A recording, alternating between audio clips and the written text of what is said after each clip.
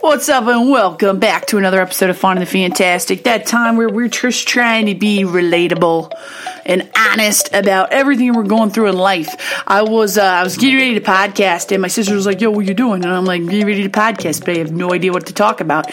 And she's like, why don't you just talk about the struggle? And I'm like, God, that's so true. The struggle is real. I don't think any sentence has been more true than the struggle is real. It is applicable to so many different scenarios, however you want to say it. Such a multifaceted statement. The struggle is real. And she's right. We can talk about the struggle, but we talk about the struggle all the time.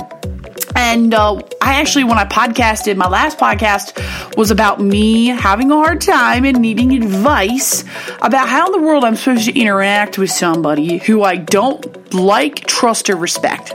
And I have fielded a ton of feedback on that bad boy, okay? I was very impressed with the amount of people who openly admitted that they have no clue what to do either, that they struggle with the exact same thing. Now, we had a few of our cliche folks being like, oh my God, be the bigger person.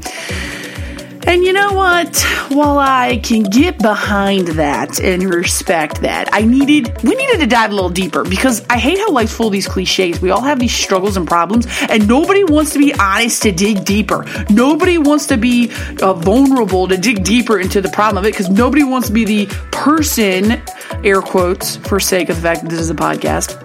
Nobody wants to be the person admitting they're struggling this, right? So it was really cool to start seeing people kind of come out and say, Colleen, I struggle with the same thing. I don't like and trust and respect certain people, and I don't know how to interact with them. I don't know how to do it. And you're right. I don't want to be the bigger person because that doesn't validate my own feelings.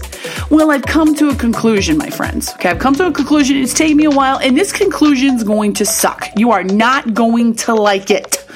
But I'm pretty sure, I'm like 99.9. I'm Lysol guaranteed that this is the right answer, okay? So, season 1 of Fun and the Fantastic, I talked about how love is not free. You know how people are like, love's free, it doesn't cost you anything.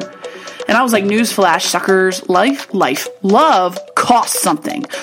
True love costs all of us something. Like, we all have that love, the romantic love, that BFF love. That's easy. That's easy. That just comes on because you like the person, you're in love with the person, you get along with the person. But I got to thinking, true love costs.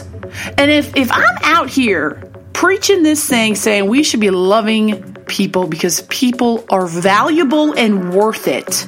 If I'm truly trying to do that thing, that includes the people who I don't like or respect. Now, hold your britches before you shake your head at me because I can feel it coming through the mic right now. I'm not talking that you put up with a jerk, okay? I'm not saying that at all. But what I am saying is that you're going to have to find a way to love them. And there's multiple iterations of that, okay? One of the advice I got was don't let that person steal your joy.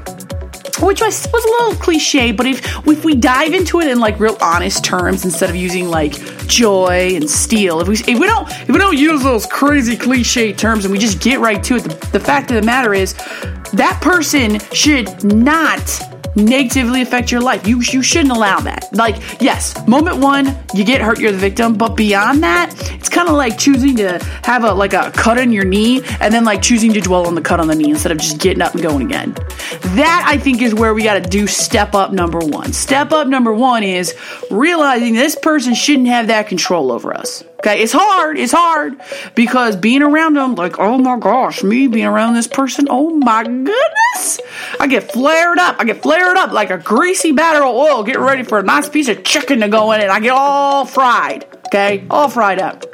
But I can't let them change me. I am me. I cannot let that person dictate how I'm going to feel, interact, and be, right? So point number one. Point number two, the love costs. Yeah, it does. I don't like that person. I don't respect that person. But you know what? I don't know if I have to love that person. I don't think I have to love that person, but I have to exhibit love. I think the word love, like people imply like I have to emotionally love a person, but I think exhibiting love can be just as powerful. Showing love. Just because we love doesn't mean we love the person. It means we're exhibiting what love is and means, right? So it's like you don't have to agree with somebody, okay? And in this social climate, how was that for an intelligent word? It's like a Harvard podcast here. No, but for real, in this day and age where people disagree on every single thing, it seems like, I'm not saying you have to love the person you disagree with. I'm saying you should exhibit love. You should produce love. You should show love. You don't have to like them. You don't have to respect them. But we got to exhibit love. We got to do that thing called love. And we pigeonhole love, man. We really do. We make it way too cliche and romantic and all that garbage when we shouldn't. The act of love, the act of exhibiting love is the answer. So basically, the two-part answer to the podcast of how to deal with people who you don't know really, well, you don't want to know them, but you don't like them or respect them.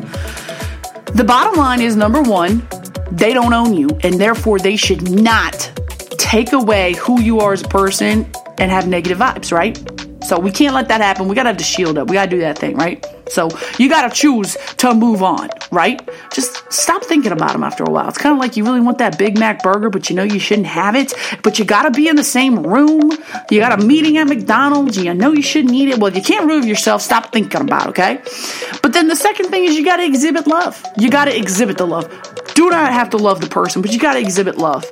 So that's my answer. And like I said, it's going to suck for all of us out there who are fiery, hot people who just, gosh, when people get on the nerves, people get on the nerves, and it's frustrating. It's so frustrating. But we gotta figure out a way to do this. If we can figure out a way to do this, like, we're gonna be so much better for who we are.